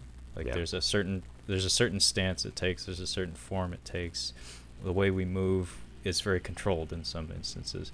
This is an example of an entirely limp body being like convulsing against its will. Yeah. And I don't know if they like had some sort of mannequins or like or cadavers or something that they're rolling around, but that's the only way that you can learn the physics of that, really. I think if you were to take somebody getting the pads, the like defibrillator, yeah, I think that would be a good way to think about it, because that like pushes the body in an unnatural way. So maybe if you just had that on a loop, like we just have to get that jiggle going, like get the body to move like that, to where that's what it kind of feels like, is a defibrillator doing it like several times back to back, which I don't think would bring you back to life if you try to do it to somebody. No, I think that would double kill you. Double kill. That's a double tap. That's a Mozambique drill with some electrical pads. But yeah, it's very creepy. It doesn't help that her eyes are wide open the whole time, and it's exceedingly well animated. But yeah, Motoko comes in, and everybody kind of is huffy with her because she's late. And the boss storms out of the room. He's like, it's like, you could give us a call if you're going to be late. So apparently she's really fucking late. As it so happens, this cyborg body, Bato says, like, you're late, so I'll explain everything that we already know. So the audience can catch up. That's useful. Okay. Yeah, it is. It works because it sets a tone, and it effectively communicates what needs to be communicated. But he explains to her that a factory came to life on its own. So a factory that was not operating at that moment just sprung to life and manufactured a cyborg body. It escaped, and here we are. And there's a lot of repetition of it being a Megatech body. Megatech being the company that manufactured it, and apparently their security is like highest, like top men. So it's very strange that this would happen. That not only would the body be made by a factory without anyone knowing, but that it would escape. And there's a lot of discussion here about what to do with the body. And one of the doctors that they have on staff at Section 9 he's very flip about dissecting the cyborg body. He's just like, whatever. So like, you can tell that he's used to doing this. So he's not thinking of it as an organism or a person or anything living, really. It's just meat. And then Bato throws out there that he's heard of cyborgs having souls, by the way, and nobody seems to really pay much mind to that, but put a pin in that, I guess. Well, is this where he says that this robot had a ghost in its brain, basically? Mm-hmm. I don't know I don't know why I like this, but when we have a movie title that we don't say in the movie, but we get really close to, like The Silence of the Lambs. Like, we know where that title comes from. It comes from Jodie Foster's story about the lamb screaming. And it's called The Silence of the Lambs, and it has significance to the story. Obviously, most titles do, but this one, it's like, he mentioned, Bato mentions to the Major, he's like, you got something up with your shell, and he's talking about the, I guess, where her brain rests. They call the head the shell, and in this case, he's like, she's got a ghost in her brain, but we have to kind of equate the two, like, oh, there's a ghost in the shell. I just thought, I was sitting here like, I don't know why I like that, just... I don't like it when they explicitly say the movie's name, the title name in the movie. It's kind of corny, really. Well, see, I insist if you are going to say the name of your movie, you need to look directly at the camera. Yeah, you need to look directly into the camera and say it. The Hot Tub Time Machine does it. He literally does it. It's like I've some seen kind the of trailer. Hot Tub Time Machine. Looks at the camera like, fucking stupid. Well, not to completely derail us, but one of my favorite instances of that was from Channel 101. That would be the short internet film website that was founded by Dan Harmon. way back when I was in high school. There was a show called Dohar, Lord of Beasts, and at the conclusion of the first episode, there's this village chief that like hops into the frame, and Dohar just saved the day. So he's like, 3 cheers for Dohar! And then he looks directly into the camera, Lord of Beasts, episode 1. That's Love perfect. Dan Harmon. Love Dan Harmon. Yeah. I don't think he had anything to do with that episode or that show, but that website was his baby, and I'll forever thank him for that. It's kind of like funny you mentioned. It's kind of like Judd Apatow, where you see his name and if his name's on it, like, okay, I'll probably like this. I mean, they did that with Quentin Tarantino and what's his face? Robert Rodriguez. Robert Rodriguez also, and the Bear Jew. Oh, Eli. Yeah, Eli Roth. They did that with him too, where they throw all 3 of their names all over movies that they had very little to do with. Like, my favorite example is Tom Yong-gung, the Tony Jaa movie. When they brought that over to the States and retitled it The Protector, Quentin Tarantino's name was all over that. And all he did was pay for it to come here. Yeah, he did nothing to make it. He just paid to have it brought here. I don't trust anything with Quentin Tarantino's where it's like Quentin Tarantino presents or brought to you by Quentin Tarantino. Like, I'd rather just watch one of his movies. The funniest one these days is from the producers of. You see that so often nowadays. There's like from the people who paid to make that thing you liked. Yeah, no. Speaking of the title, actually the original Japanese title for this isn't Ghost in the Shell. It's interesting. Kokaku Kidotai. Oh, that makes more sense. Mobile Armored Riot Police, which has nothing to do with anything from a thematic standpoint. So I think that's a good change, actually. It's an excellent change, actually. Yeah, the Ghost in the Shell brand is very strong. That's a striking title. Ghost in the Machine, however, that didn't go anywhere. Although I think that movie's hilarious. So, at this point, Bato does mention, by the way, the majority of Section 9 employees actually have Megatech bodies. So we're starting to play around in that territory of, like, individuality, where it's like, this just random body that some factory pooped out is actually like the same as most of your comrades and fellow employees, which is kind of a creepy thought. But yeah, there's a lot of terminology that gets thrown out here. Diving and swimming, for instance. So diving would be essentially intruding on someone else's consciousness, like entering their consciousness via like electronic communication of some sort. And swimming, Bato refers to the ghost that's inhabiting this cyborg body as essentially being trapped in there. So it's stuck in the robot brain. And it's unable to jump from place to place. Yeah.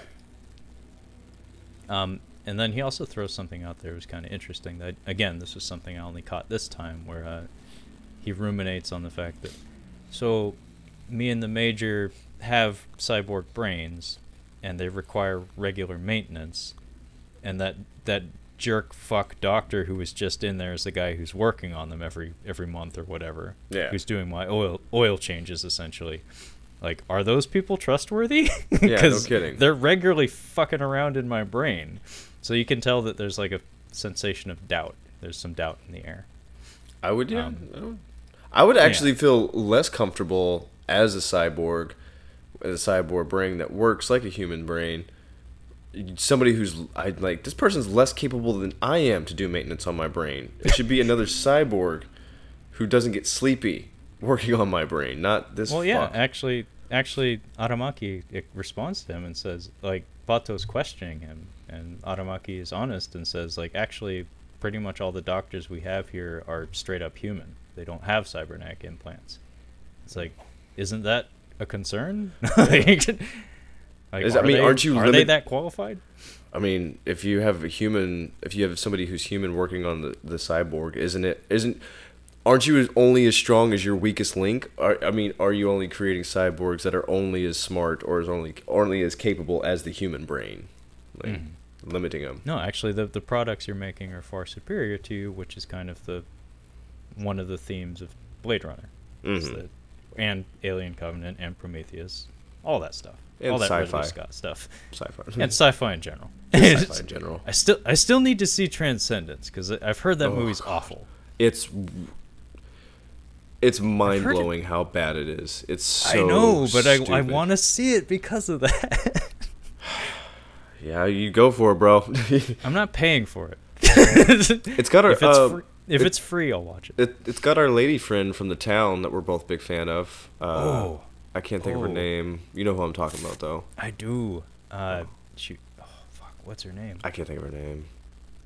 I always get it wrong because her name is like Rebecca, but then I want to put Black as the last name. I want to say it's not Rebecca Black. when I hear Rebecca, I think De Mornay. Well, late '80s, early '90s Rebecca De Mornay. Not contemporary. But yeah, she is quite fun. Yeah, I like her. Yeah, she works for me. And in fact, God damn it, Kyle, you gave me another excuse to watch that horseshit movie. But yeah, Moltoko mentions while they're in the elevator another choice line that's very important. Maybe there never was a real me in the first place. So she's going down Goth Girl Avenue, and Bato's doing the guy thing where it's like, oh, no, that can't be true. Whatever. Yeah. Whatever. Whatever. We got a really cool scene here that I don't know if you have any familiarity with the Metal Gear games. I'm familiar with getting shot in the head at the beginning of whichever was the first iteration on the PlayStation, because I couldn't get past that first part. I'd play it at my cousin's. Oh, okay. Well, that's actually the game I'm talking about. Okay. But it happens very late in the game. So Togusa is in the garage, and he gets passed when he's stepping out of the elevator by two guys in fancy suits, one of whom is a white guy, so you know he's suspicious right away. Yeah. So he sees two bougie cars in the garage, and him being a cop, does some clever deduction here where he's like, so there were two guys in suits. Why do we have two fucking limos in the garage? Like, they don't seem like guys who would drive themselves. There's got to be more to their party. Mm-hmm. So he goes through a number of steps here.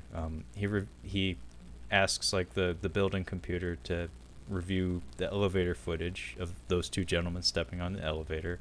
And then he doesn't see anything suspicious there, although he does note that the door takes like 3 seconds longer to close than it should. And then he also asks the computer to review like the pressure indication, like how much weight this elevator was carrying. And it's astronomically high. So him being not an idiot deduces that there were either cyborgs or there were more than two people in that elevator. Well, there are definitely more than two, but yeah. Yeah. And this sequence was borrowed in a Metal Gear Solid. There's a really great scene where you're in the middle of a radio chat with your buddy, and it actually gets interrupted by the fact that he notices that the elevator you're riding, like the overweight limit alarm goes off on it when you step onto it. Yeah. And it's this really cool suspenseful sequence where it's like, oh my god, there's a bunch of people with cloaking devices in there with you. You gotta fight them. And it sounds cooler than it is, but it's still cool. Then those two gentlemen enter the chamber where the cyborg body is being kept, and we get this really cool scene where the white guy, his hands explode open and turn into like 20 fingers on each hand. It goes to each finger sprouts like 10 fingers, and then those 10 fingers sprout like 5 fingers, and then they all start typing. It's pretty If you've ever incredible. seen like one of the trippy scenes in Doctor Strange with the hands, that's what it looks like. But basically, Dr. Willis here, the white guy, has cyborg hands, and he can type insanely fast. Yeah. It's pretty fucking cool to look at. But it's over the course of this conversation in the room with the cyborg body that we learned that the puppet master is confirmed to be confined within this cybernetic body. And Section 6 wants the collar, despite the body being housed at Section 9. Like we said at the very beginning of the movie, these two organizations are in conflict with each other. And through some sort of shenanigans, it's not entirely clear really, but basically we learned that Section 6 somehow forced the puppet master into this particular cyborg brain and body in order to isolate them, because otherwise they're basically just living on the internet and were free to navigate wherever they wanted. So it's not entirely clear how this happened, but it happened, so deal with it. And then we get a conversation with the puppet master. Do you recall some of the details that are traded here? No, but I did like the little subtlety. While he's typing, it's clear that the cyborg is inanimate right now. It's not on. It's not moving. And as he's typing, you don't even see it like click on, but you see her eyes move. It's kind of like a little horror movie thing. Like it's just really subtle. I'm like, oh, that's nice. I'm like, okay, so it's on. I caught the name Project 2501. There's the name of this. I guess what he's naming the cyborg or whatever. I didn't catch everything. What all said here? Well, it's a whole lot. So I was gonna say there's a lot of dialogue. There's a lot of dialogue in this movie. We're probably not doing a good job of summarizing, but I'll try. I probably missed a few things, but basically he declares himself an autonomous life form. He says, basically, I may be digital, like exclusively digital at this point, but then he throws back at the gentleman in the room that your DNA as biological beings is how your life propagates. And an external hard drive in a computer is very similar to that in terms of how digital information works, where we now have the capacity to transport just electronic information from place to place at will. So he says, despite I'm not biological in nature, he exists, he has memories, he has feelings, and he wants political asylum.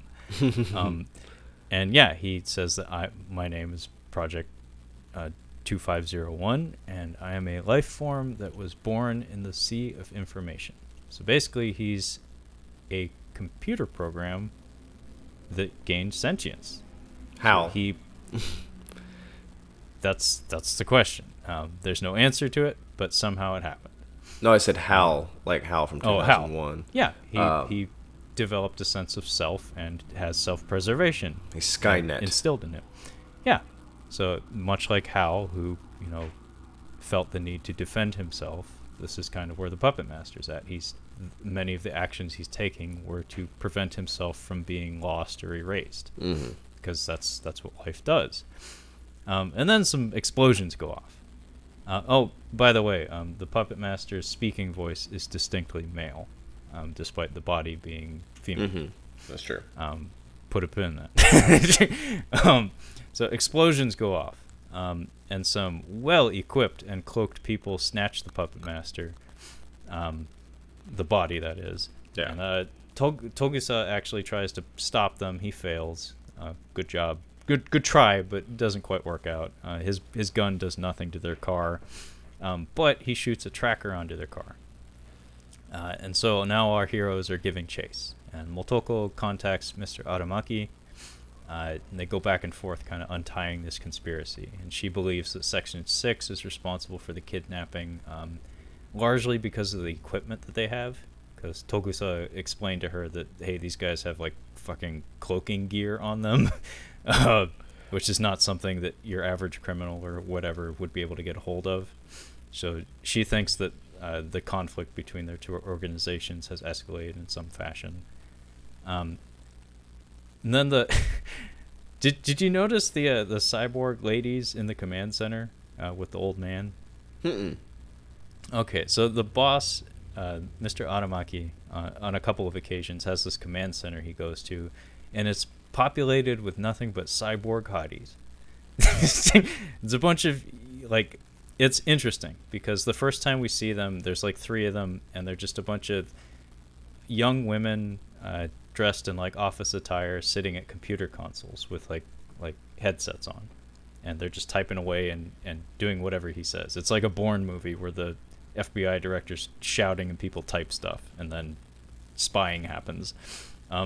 This time, though, we get a closer look, and we see that they're basically just like robot shells.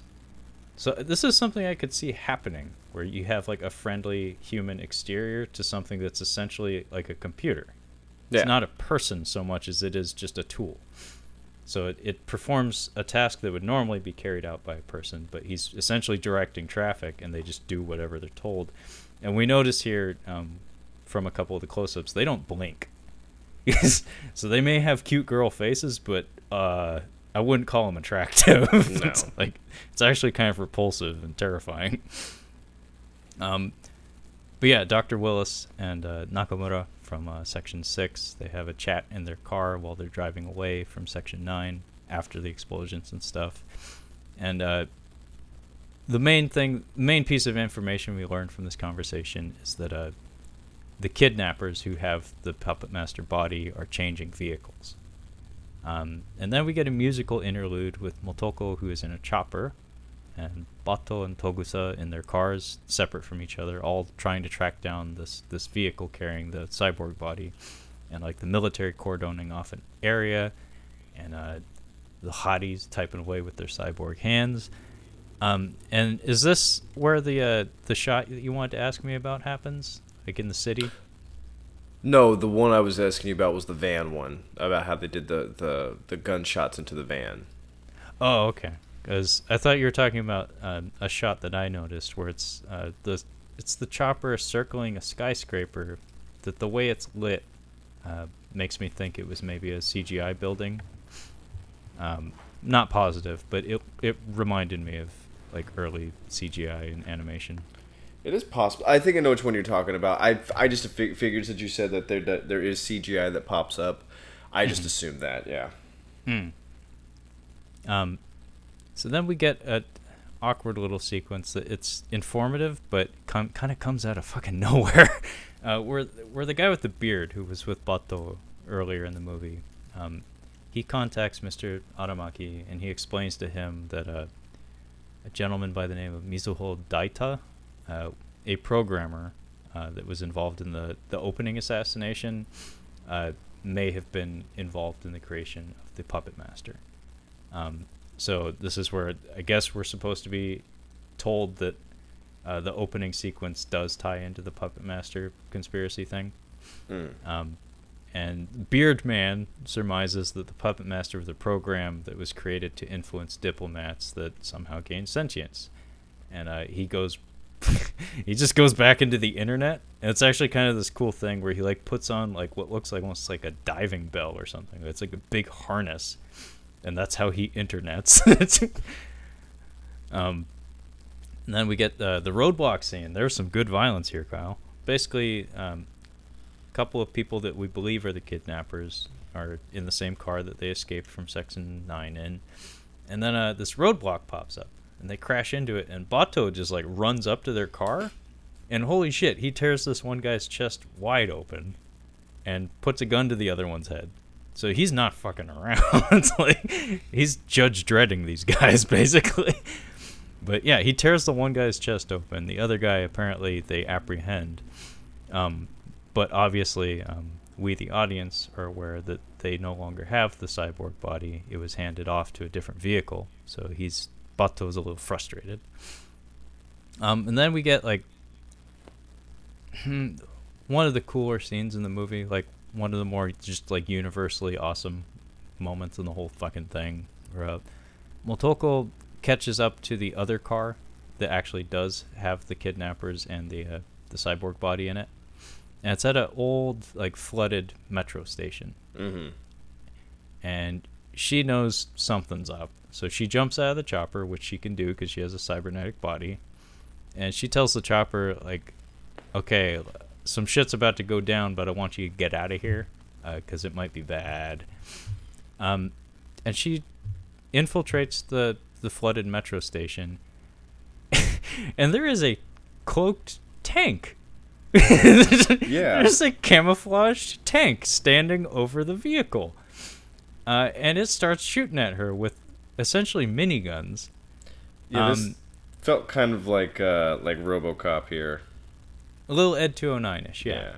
But in response to this, she asks the chopper to shoot out the glass covering of the metro station, so like the ceiling.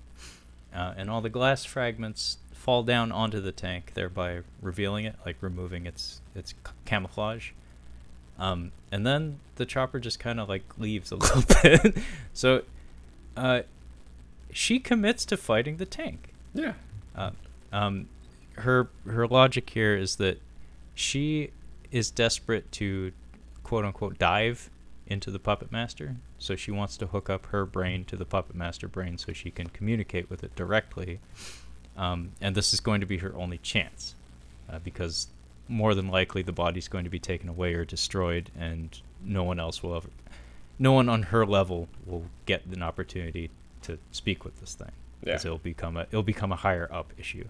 The sequence, but yeah, just the nature of her committing to fighting this tank, like the combination of the music and the fact that she's like this slim form that basically has a suitcase with an assault rifle in it, and it's like, you're gonna fight that? It's kind of cool. Something about this reminded me of the Batman the Animated Series. There's a lot of shadows in here, a little bit of the color palette, like it's really dark. Yeah, this is a cool sequence, and I think she tries to like shoot into the top of the tank, like she drops Trow again and like jumps up on top. Oh yeah, I forgot about the dude with the glasses that just gets fucking just obliterated. Grenaded, yeah. Yeah, but she jumps on top of the tank, and the little eyes like, oh, where's she at? And she comes into frame, and this is where she hulks more or less. I don't know why. I don't know why her body changes though. That's the thing. Well, I mean, it's so the choreography of the sequence is very precise, and it's very elegant actually, because it's so precise. It's actually very restrained. Basically, she's running from cover to cover. Her rifle is it doesn't have enough penetrative power to damage this tank. So she's just shooting at it more to like as a distraction and moving from cover to cover. She closes distance. She lobs grenades at it, mostly to kill the guy who's underneath it. Yeah. And then she drops Trow because she has that thermal optic camouflage. Yeah. As we've seen before, she does that. So she uses that to close distance, and I think her rifle actually breaks down. Like the barrel melts, basically. Because the ammunition she's using is too much for it to handle or something, much like a real life like machine gun. And so yeah, she jumps on top of it and she hulks out, and it's my understanding that like our bodies produce like fatigue toxins, and they have limits. Like we have limits to how much we can function in certain regards. If your body was entirely artificial and was being driven by a computer or something, if you commanded it to exert itself to a degree far greater than it was capable of sustaining, if it doesn't have those barriers preventing it from pushing those limits, it just will go. Yeah. So it was my understanding that like her musculature and like the servos or whatever working her limbs, she just told them like, go for it. So it was just kind of like she put forth more power than her body could sustain, which caused her to destroy herself. Yeah. Which is something a human can't really do unless they're particularly driven. But with her, again, the animation here is really incredible because it looks like, you can tell she's exerting herself, but at the same time you can tell that it doesn't bother her. It's like, okay, my limbs popped off. Yeah. Okay. Oh well, I tried. But yeah, there's some truly that really creepy physics animation happens here where we get to see her limp body just kind of like fall off of the tank. Yeah, that was pretty It's neat. like that. It's really well animated. And then the tank reaches forward and tries to crush her head, and more creepy imagery. It crushes her helmet, like that had the veil for her camouflage, and she's just kind of staring straight ahead, letting this happen because her limbs are gone. Yeah, she but can't do anything. her face communicates no sensation of fear or pain, which again, I guess if you have a mechanical body and a mechanical brain of some sort, yeah, maybe she was incapable of expressing anything because I don't think her face moves anymore for the rest of the movie. But Deus Ex Giant Gun, Bato shows up with a giant gun that's probably as big as he is, and he shoots the fuck out of this tank and kills the pilot, and then it releases her. And then Motoko, with her body completely broken, she orders Bato to hook her up to the puppet master. Then cut to some choppers incoming. We get to see some supremely awesome military tech. Some choppers that sprout wings, which apparently is a thing that we actually are trying to do right now. I forget the term, but it has something to do with design mechanics emulating biological mechanics. So they actually are trying to develop planes now that have like feather-shaped wings. Okay. And that's what these choppers have. And then we get to hear some technical jargon being spoken back and forth between the people in these choppers, and it has to do with like snipers suspending their cardiovascular functions and synchronizing with the movement of the vehicle they're in order to get like 100% precise aim. It's like, yep, we're probably gonna get that at some point. It's like snipers who don't breathe and have like perfect motion control in their limbs. It's like, yep, we're gonna get that someday. But this is one of the most the scene like typifies Mamoru Oshii in so many ways, but it's also very frustrating because it's like 10 minutes long, and it's just two dead bodies talking to each other without moving. Yeah, I didn't know what was happening. I was just exactly. Like, okay. It's a lot, and I don't know how much I got out of it, but I know when I was very young, this scene was very frustrating. This would usually be where I would turn off the movie. Yeah, I was partially checked out at this point. I'm like, all right, I got the gist. They're talking to each other, and she probably figures it out. Yeah, basically the Bato hooks up the two of them. Puppet Master explains that he was a program, been tasked with manipulating the ghosts of individuals for the benefit of specific persons and organizations, meaning exploited.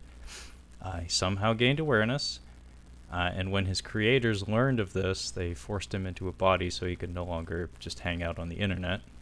Poor guy. Yeah. Puppet Master explains that he cannot die nor reproduce, and Motoko actually counters, like, but you can make a copy of yourself, right? And Puppet Master replies, like, well, a copy does not offer the possibility of individuality, which is, of course, the concept that Motoko's been grappling with since the beginning of the movie. Mm-hmm. And she levels with him, and she's like, oh, you want the variety required to combat extinction, like the biological variety. And basically, it's a very long conversation, but at the end of the day, he wants to merge with Motoko because they both have something that the other one does not, and it's Puppet Master's understanding that by becoming one thing, they will become something entirely distinct, like something that's neither one of them, but is just unique. Mm-hmm. Which obviously individuality was something that she was desiring or questioning, and that would grant her that. So, of course, her ears perk up. Then I think the Puppet Master says, after the merging, you will bear my offspring to the net itself. Which I couldn't help but think of the fucking Lawnmower Man. I don't know if you've seen that, Kyle. No, I haven't seen that one. Fuck. You might have to watch the Lawnmower Man. It's not good. I don't know what it is about Jeff Fahey, but he has a lot of shit movies under his belt, but for some reason I get a lot of enjoyment out of watching them. I've heard about Lawnmower Man. I mean, you couldn't escape it in the mid-90s because, CGI was the thing. And virtual reality, you couldn't go to a fucking shopping mall without seeing like one of those like things that you stand on and you put on the helmet. Like virtual reality was a big thing, but it's a terrible movie. I get some level of enjoyment from it, so I might force you to watch that. Yeah, okay. And then basically this whole conversation ends with the snipers from the chopper blowing both Motoko and the Puppet Master body to bits. Bato loses an arm trying to block the path of the bullet, by the way. And there's Motoko has like a divine vision of some sort just before her head gets caved in by a bullet. I don't know what the I don't know what we were supposed to get out of that, but it was kind of cool looking. And then we get to the end of the movie. And do you recall what happened here? She comes back as a little girl. Am I mistaken? Yeah. Motoko, we get a very cinematic shot, like passing through a study. Motoko is like, well, it's not Motoko actually. It's a child in like a gothic dress of some sort, sitting with what looks like IVs hooked up to them, just eyes open, not blinking. And it looks like Motoko, like the face does, and has a similar haircut.